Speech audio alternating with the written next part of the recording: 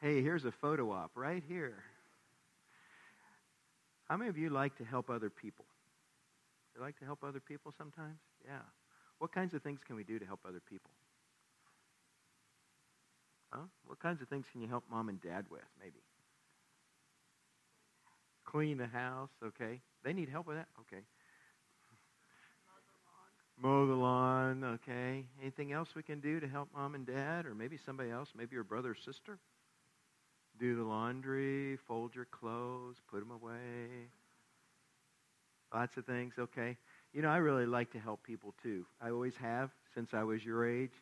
And the guy that we're going to be talking about today, named Andrew, was somebody like that also.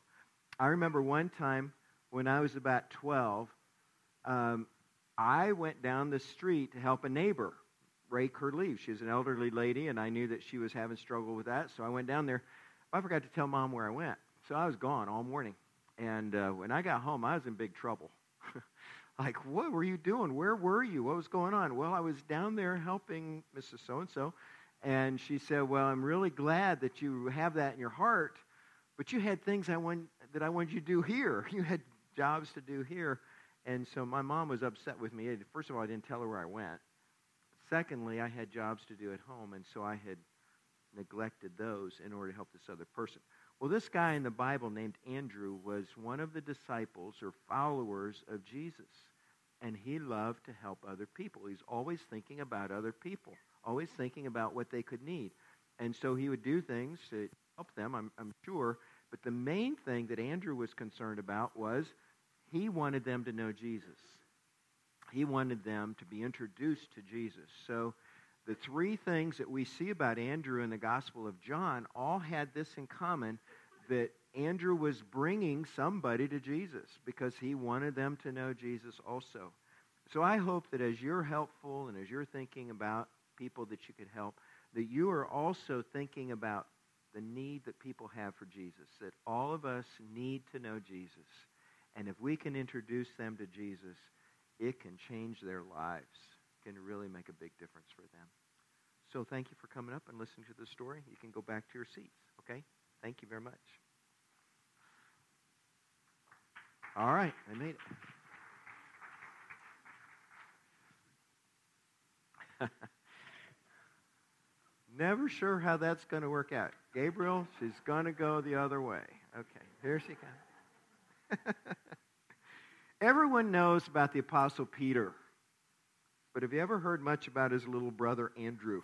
Peter is listed with James and John as one of the three closest disciples to Jesus, but Andrew kind of just kind of fades into the background, doesn't he? We don't know much about him. Andrew was actually the first of the apostles to follow Jesus, but he never gets listed first in any of those lists. You know, the different gospel writers are saying the 12 were.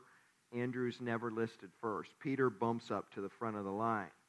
And you know what I think? I think it didn't bother Andrew in the least. He didn't care about such things. The closer we look at this guy, the more we like him. He represents many, if not most of us. Andrew was this quiet, unassuming follower of Jesus like many of us.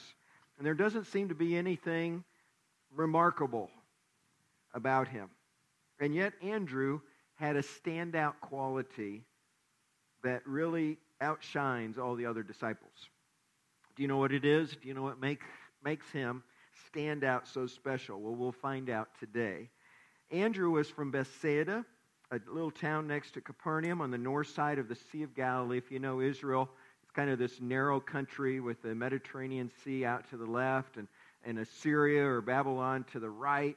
And in between is this land, and it's got this river flowing up through the right side of it, the eastern side. The top of it is the Sea of Galilee. At the bottom of it is the Dead Sea.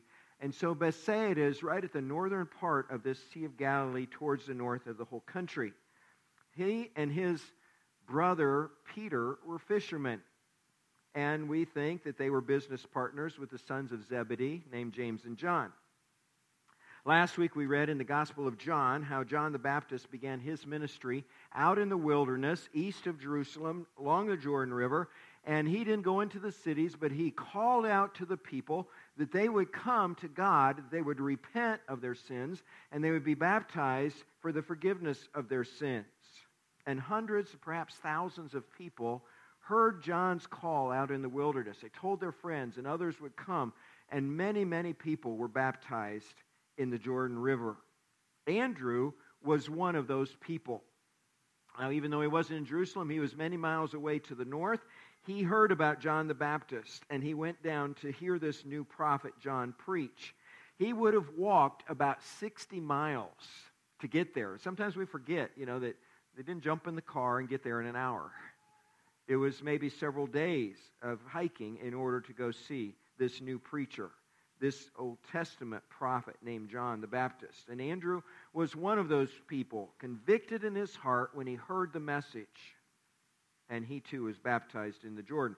After that, I don't think Andrew wanted to go home. He said, this is like a mountaintop experience. This is a holy moment. This is a place when I've drawn near to God. I've made a decision to follow God like I've never followed Him before. And I've repented and I've experienced His cleansing. And he just wanted to stay. Maybe another one of his friends we know was there from Bethsaida. Could have been Philip. We know he's from Bethsaida. It could have been John or James that were there. And they're together making this decision and together deciding to stay on as John's disciples. And they hang around with him. Andrew is definitely a seeker after God. And he wanted to learn all he could about God. Soon something happened there on the banks of the Jordan that changed Andrew's life forever. Andrew met Jesus. And that's what we want to think about this morning, is how he met Jesus and what this encounter with Jesus did for his life. He would never be the same. So let's go to John, again, chapter 1, and let's skip down to verse 35. The next day, John was there, again, with two of his disciples. When he saw Jesus passing by, he said, "Look, the Lamb of God." And when the two disciples heard him say this, they followed Jesus. Turning around, Jesus saw them following and asked, "What do you want?" And they said, "Rabbi," which means teacher, "where are you staying?" "Come," he replied, "and you will see." So they went and saw where he was staying and spent that day with him. It was about the 10th hour, or the 4 o'clock time frame. Andrew, Simon Peter's brother, was one of the two who heard what John had said and who had followed Jesus. The first thing Andrew did was to find his brother Simon and tell him, "We have found the Messiah," that is the Christ. And he brought him to Jesus. Jesus looked at him and said, "You are Simon, son of John. You will be called Cephas," which when translated is Peter. When John the Baptist pointed out that Jesus was the Lamb of God, Andrew immediately followed Jesus. Andrew went to Jesus and asked him where he was staying, and Jesus said, "Well, come, you'll see." So Andrew and his friends spent the rest of that day with Jesus. Whether that was Philip or maybe John, the writer of this gospel, these two followed Jesus, spent the rest of the day with him, perhaps 4 or 5 hours with him. And when John the Baptist had pointed to Jesus, Andrew didn't say, "Well, I'm your disciple. I'm just going to stay with you." He immediately recognized one greater because John was pointing the way to him. That was the whole point of his ministry. And so he left John and went immediately to be with Jesus. The two of them only had a few hours with Jesus, but Jesus changed their lives forever. In those few short hours, Andrew decided to follow Jesus, and he never looked back. Once he had determined that Jesus was the Messiah, Andrew immediately went and told his brother Peter. And John puts it this way. He says, the first thing Andrew did was to find his brother Peter. Well, this happens quickly in the narrative. It's just a few words. And it seems like, Peter was in the next town. Peter was just around the corner. Peter was, just a stone's throw away. And I got to tell Peter. But remember, he's come 60 miles out into the wilderness to see John. And that's where he meets Jesus. So Andrew has to go all the way back home to Bethsaida to get his brother Peter and to convince him he has found the Messiah and he needs to come and meet Jesus as well. And thankfully, when he tells Peter about Jesus, Peter went willingly. He didn't doubt his brother. He didn't say, I'm too busy. I've got all this going on while you're out chasing your dreams. I've got to keep the family business together. Whatever excuse he might have given. Peter instead says, if you're convinced this is worth checking out, I want to go see Jesus for myself. And when he finds Jesus, he too places his faith in Jesus. And Jesus changes Peter's name. He only changes it from the fact of an Aramaic name to a Greek name, but he opens up for Peter a new life, a new way of doing things, and Peter will eventually become the leader. What I want you to notice is this, that Andrew came to Jesus first, and then came Peter. Now, Peter was a person that normally would have been first. He wants to be the first to say something, first to do something, first to jump into any situation. But in this case, it's Andrew who comes first, and then Peter who follows. How many times has this happened, that a humbler soul was responsible for leading a great evangelist or leader to the Lord? I think it's happened hundreds of times. One instance that I know of is Dwight L. Moody. Perhaps you've heard of him as a great evangelist of the past. He was first introduced to the Lord through a man named Edward Kimball. Nobody's ever heard of Edward Kimball. Edward Kimball was not somebody who was ever up in the spotlight. He was simply Moody's Sunday school teacher when he was a boy, when he was a teenage boy. And when he was a teenager in Edward Kimball's Sunday school class, he was along with another group of boys, and some of them didn't really care to be in there. They just had to be there. Mom and Dad said, you're going to be going here. This is where you're going to be at this hour. And so they went rather unwillingly. That's who Dwight L. Moody was. But Edward Kimball cared about those boys. He prayed for those boys every week. And he had made a determination, a goal, that I'm going to try to introduce every one of these boys to Jesus and to help them make a decision to follow him as their Lord and Savior. And even though Dwight L. Moody didn't really seem to understand or didn't seem to care about these things, Edward Kimball went to visit him on his job. He was working back in the stockroom of a shoe store. And he found him back there, and he said, I'm here because I care about you. I'm here because I want to make sure you understand why I'm your teacher and why I want you to understand the gospel, the good news of Jesus. And he talked to him there very pointedly, eye to eye, about Jesus Christ. And there in that stockroom, Dwight Moody decided to surrender his life to Christ and then was baptized into Christ. And the rest, they say, is history, because Dwight L. Moody touched 2 continents for God in his preaching. And hundreds of people became Christians, even thousands, through his ministry. But the story doesn't end there. There's always some little link, always some connection to the next person and what happens after that. And as you follow on from Moody's life, you find another man's heart who was touched for God. His name was Wilbur Chapman. And Chapman became another evangelist who preached to thousands. And one day he was preaching, and this professional ball player just happened to wander in to the meeting. And he heard the gospel, and Billy Sunday became a Christian. And then Chapman moved on to become the preacher of a church, and Billy Sunday became the preacher of the evangelistic crusades and went from town to town sharing the gospel. And at one of those crusades, another young man was converted named Mordecai Ham. And Mordecai Ham followed in Chapman's footsteps, and he started preaching from place to place. And eventually he ended up in Charlotte, North Carolina. And there one night as he's preaching, he confronts the town about something that he's observed there. He says that I've seen across from the high school where we're holding this crusade that there is a place, a house of ill repute, we'll call it. And I know that some of the young men go over there. And this needs to stop. And tomorrow night I'm going to tell you more about this. Well, that got everybody's attention, got a big crowd back the next night. And one of those young men who decided to come, who had said, I won't go to hear that guy preach, was a guy named Billy Frank. Billy Frank went because he just wanted to see what the crowd would do, what they would do once he started talking about this, because some of the other boys had said, we're going to go and we're going to make problems for that preacher. And he went there and he heard the gospel for the first time. He really heard for the first time. And then he went back the next night, and that night he decided to follow Jesus Christ, shocking his whole family. Billy Frank eventually became known as Billy Graham, the evangelist who preached to more people than perhaps any person's ever lived, including the Apostle Paul. It's estimated that more than 2 billion people heard Billy Graham preach at some time in his life. So you never know what God might do through the people that you introduce to Jesus. You may be that quiet, unassuming Andrew, but when you introduce certain people to Christ, no matter who they may be, God may have another story, another link to unfold in that chain.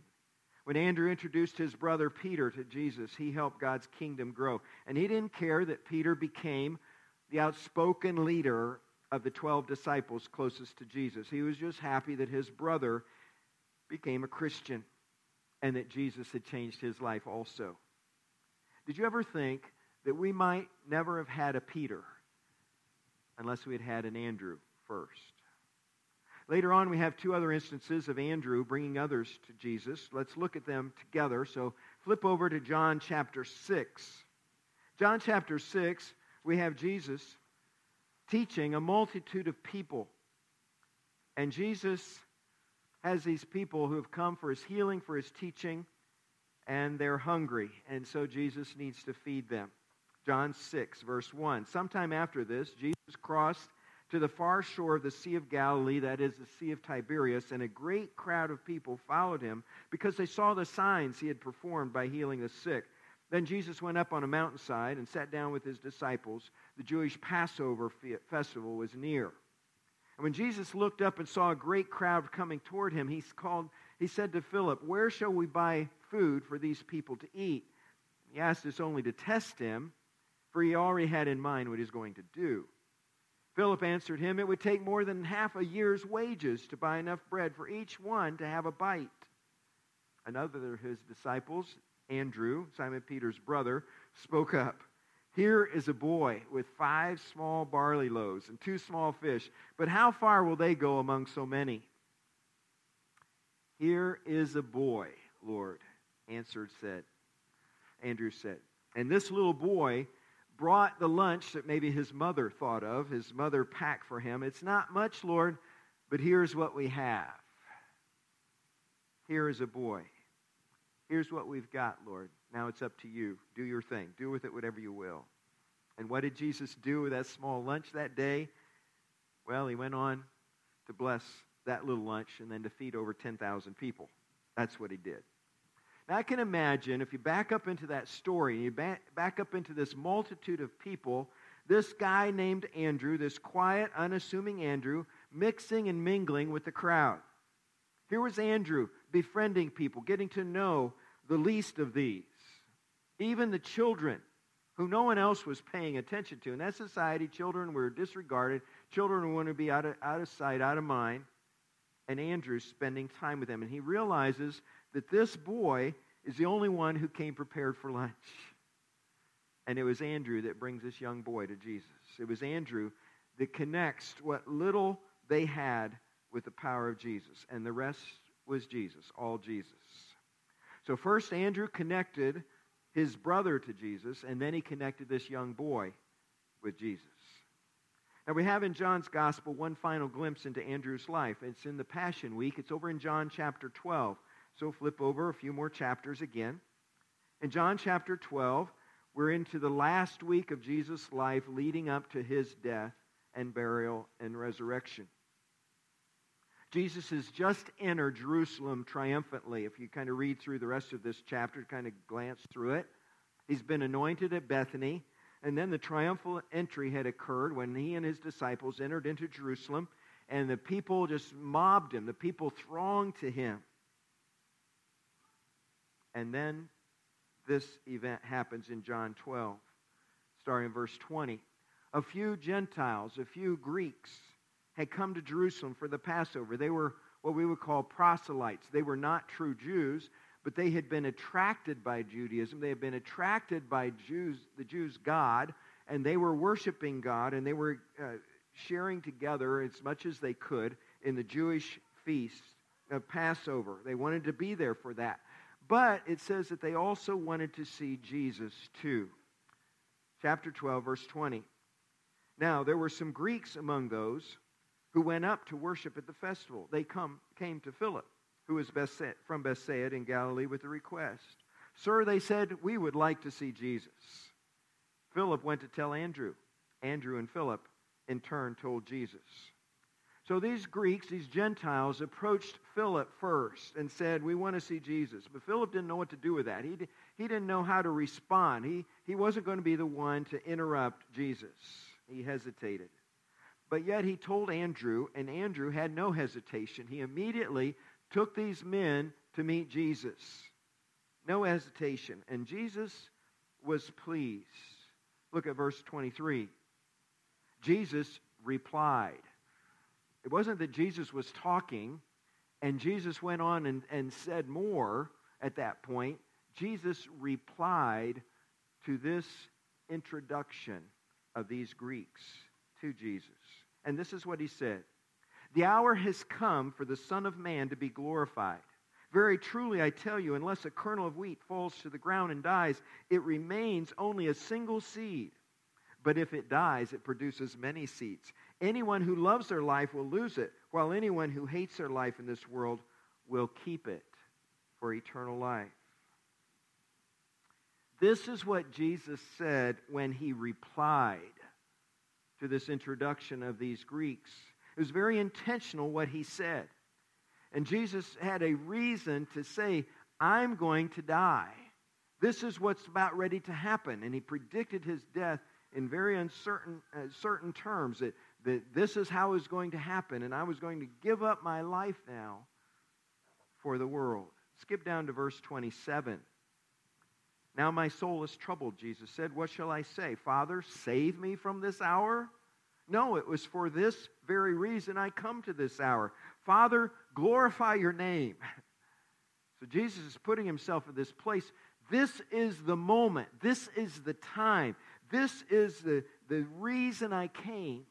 And why would I say, Father, save me from death? Rather, I came to die. And then John says, a voice came from heaven. I have glorified it, and I will glorify it again.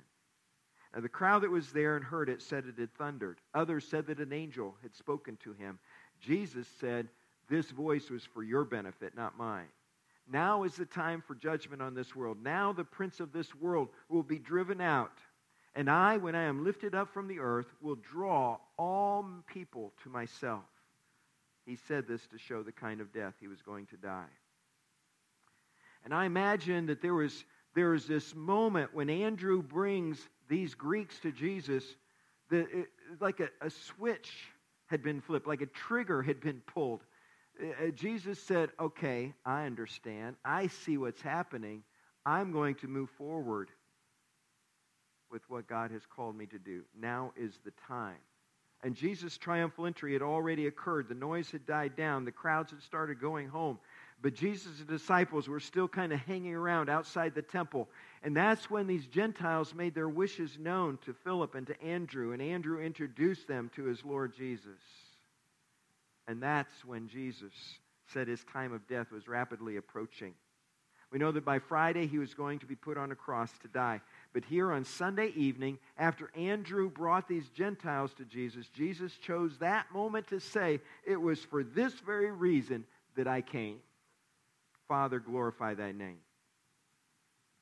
And then John writes, then a voice came from heaven. I have glorified it. I will glorify it again. I hear you. My blessing is on you. God thundered his approval from heaven. Jesus came to give his life for all of us, not just Jews, but for those of us who are Gentiles. And Andrew loved to connect people with Jesus, even people that were very different than him, and is seen over and over again. So when Andrew appears in the Gospel of John these 3 times, he's always doing the same thing, isn't he? He's always bringing somebody to Jesus.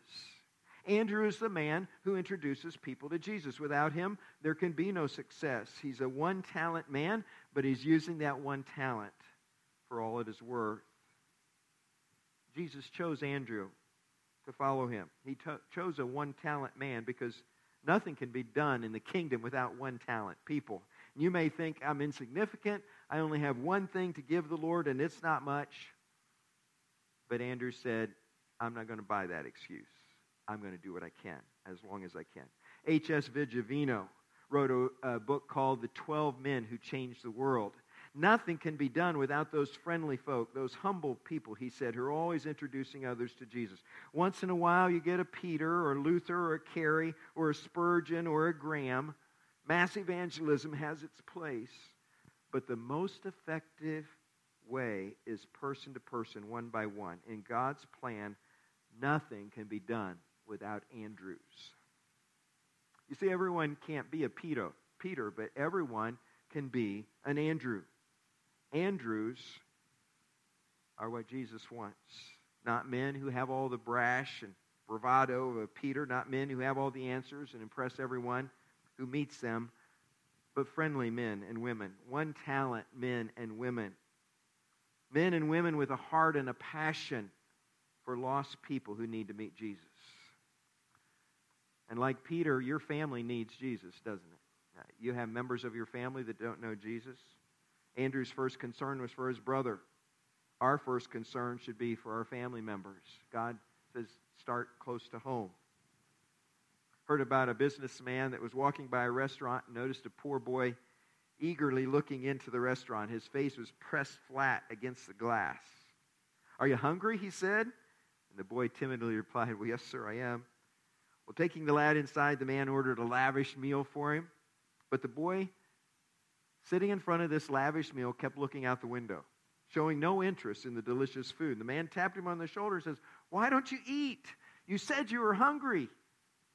And the boy said, "See that boy out there looking through the window now? That's my little brother. How can I eat with him standing there looking at me like that?" And the man brought in the younger boy, and both boys enjoyed quite a feast.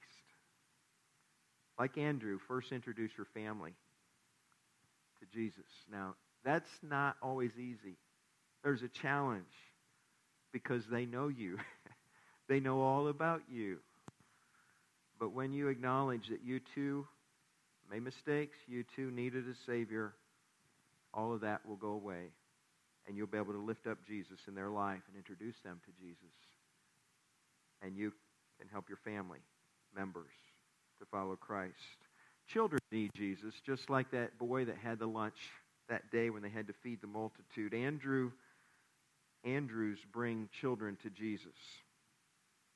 There was a crusade in a Scottish church years ago, and they went through this whole thing. You know, they used to have these revivals that would last a week or 2 weeks or 3 weeks, and they kept extending this, hoping that there would be some decisions. There were no decisions. Night after night, nobody's accepting the invitation.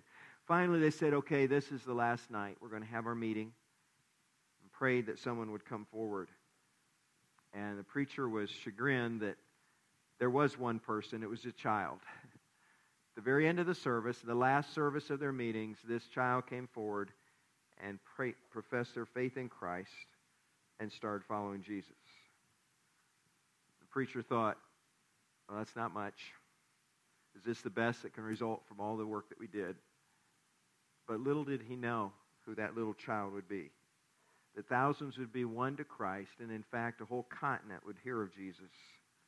Opened up through the gospel, through that little fellow. His name, David Livingston.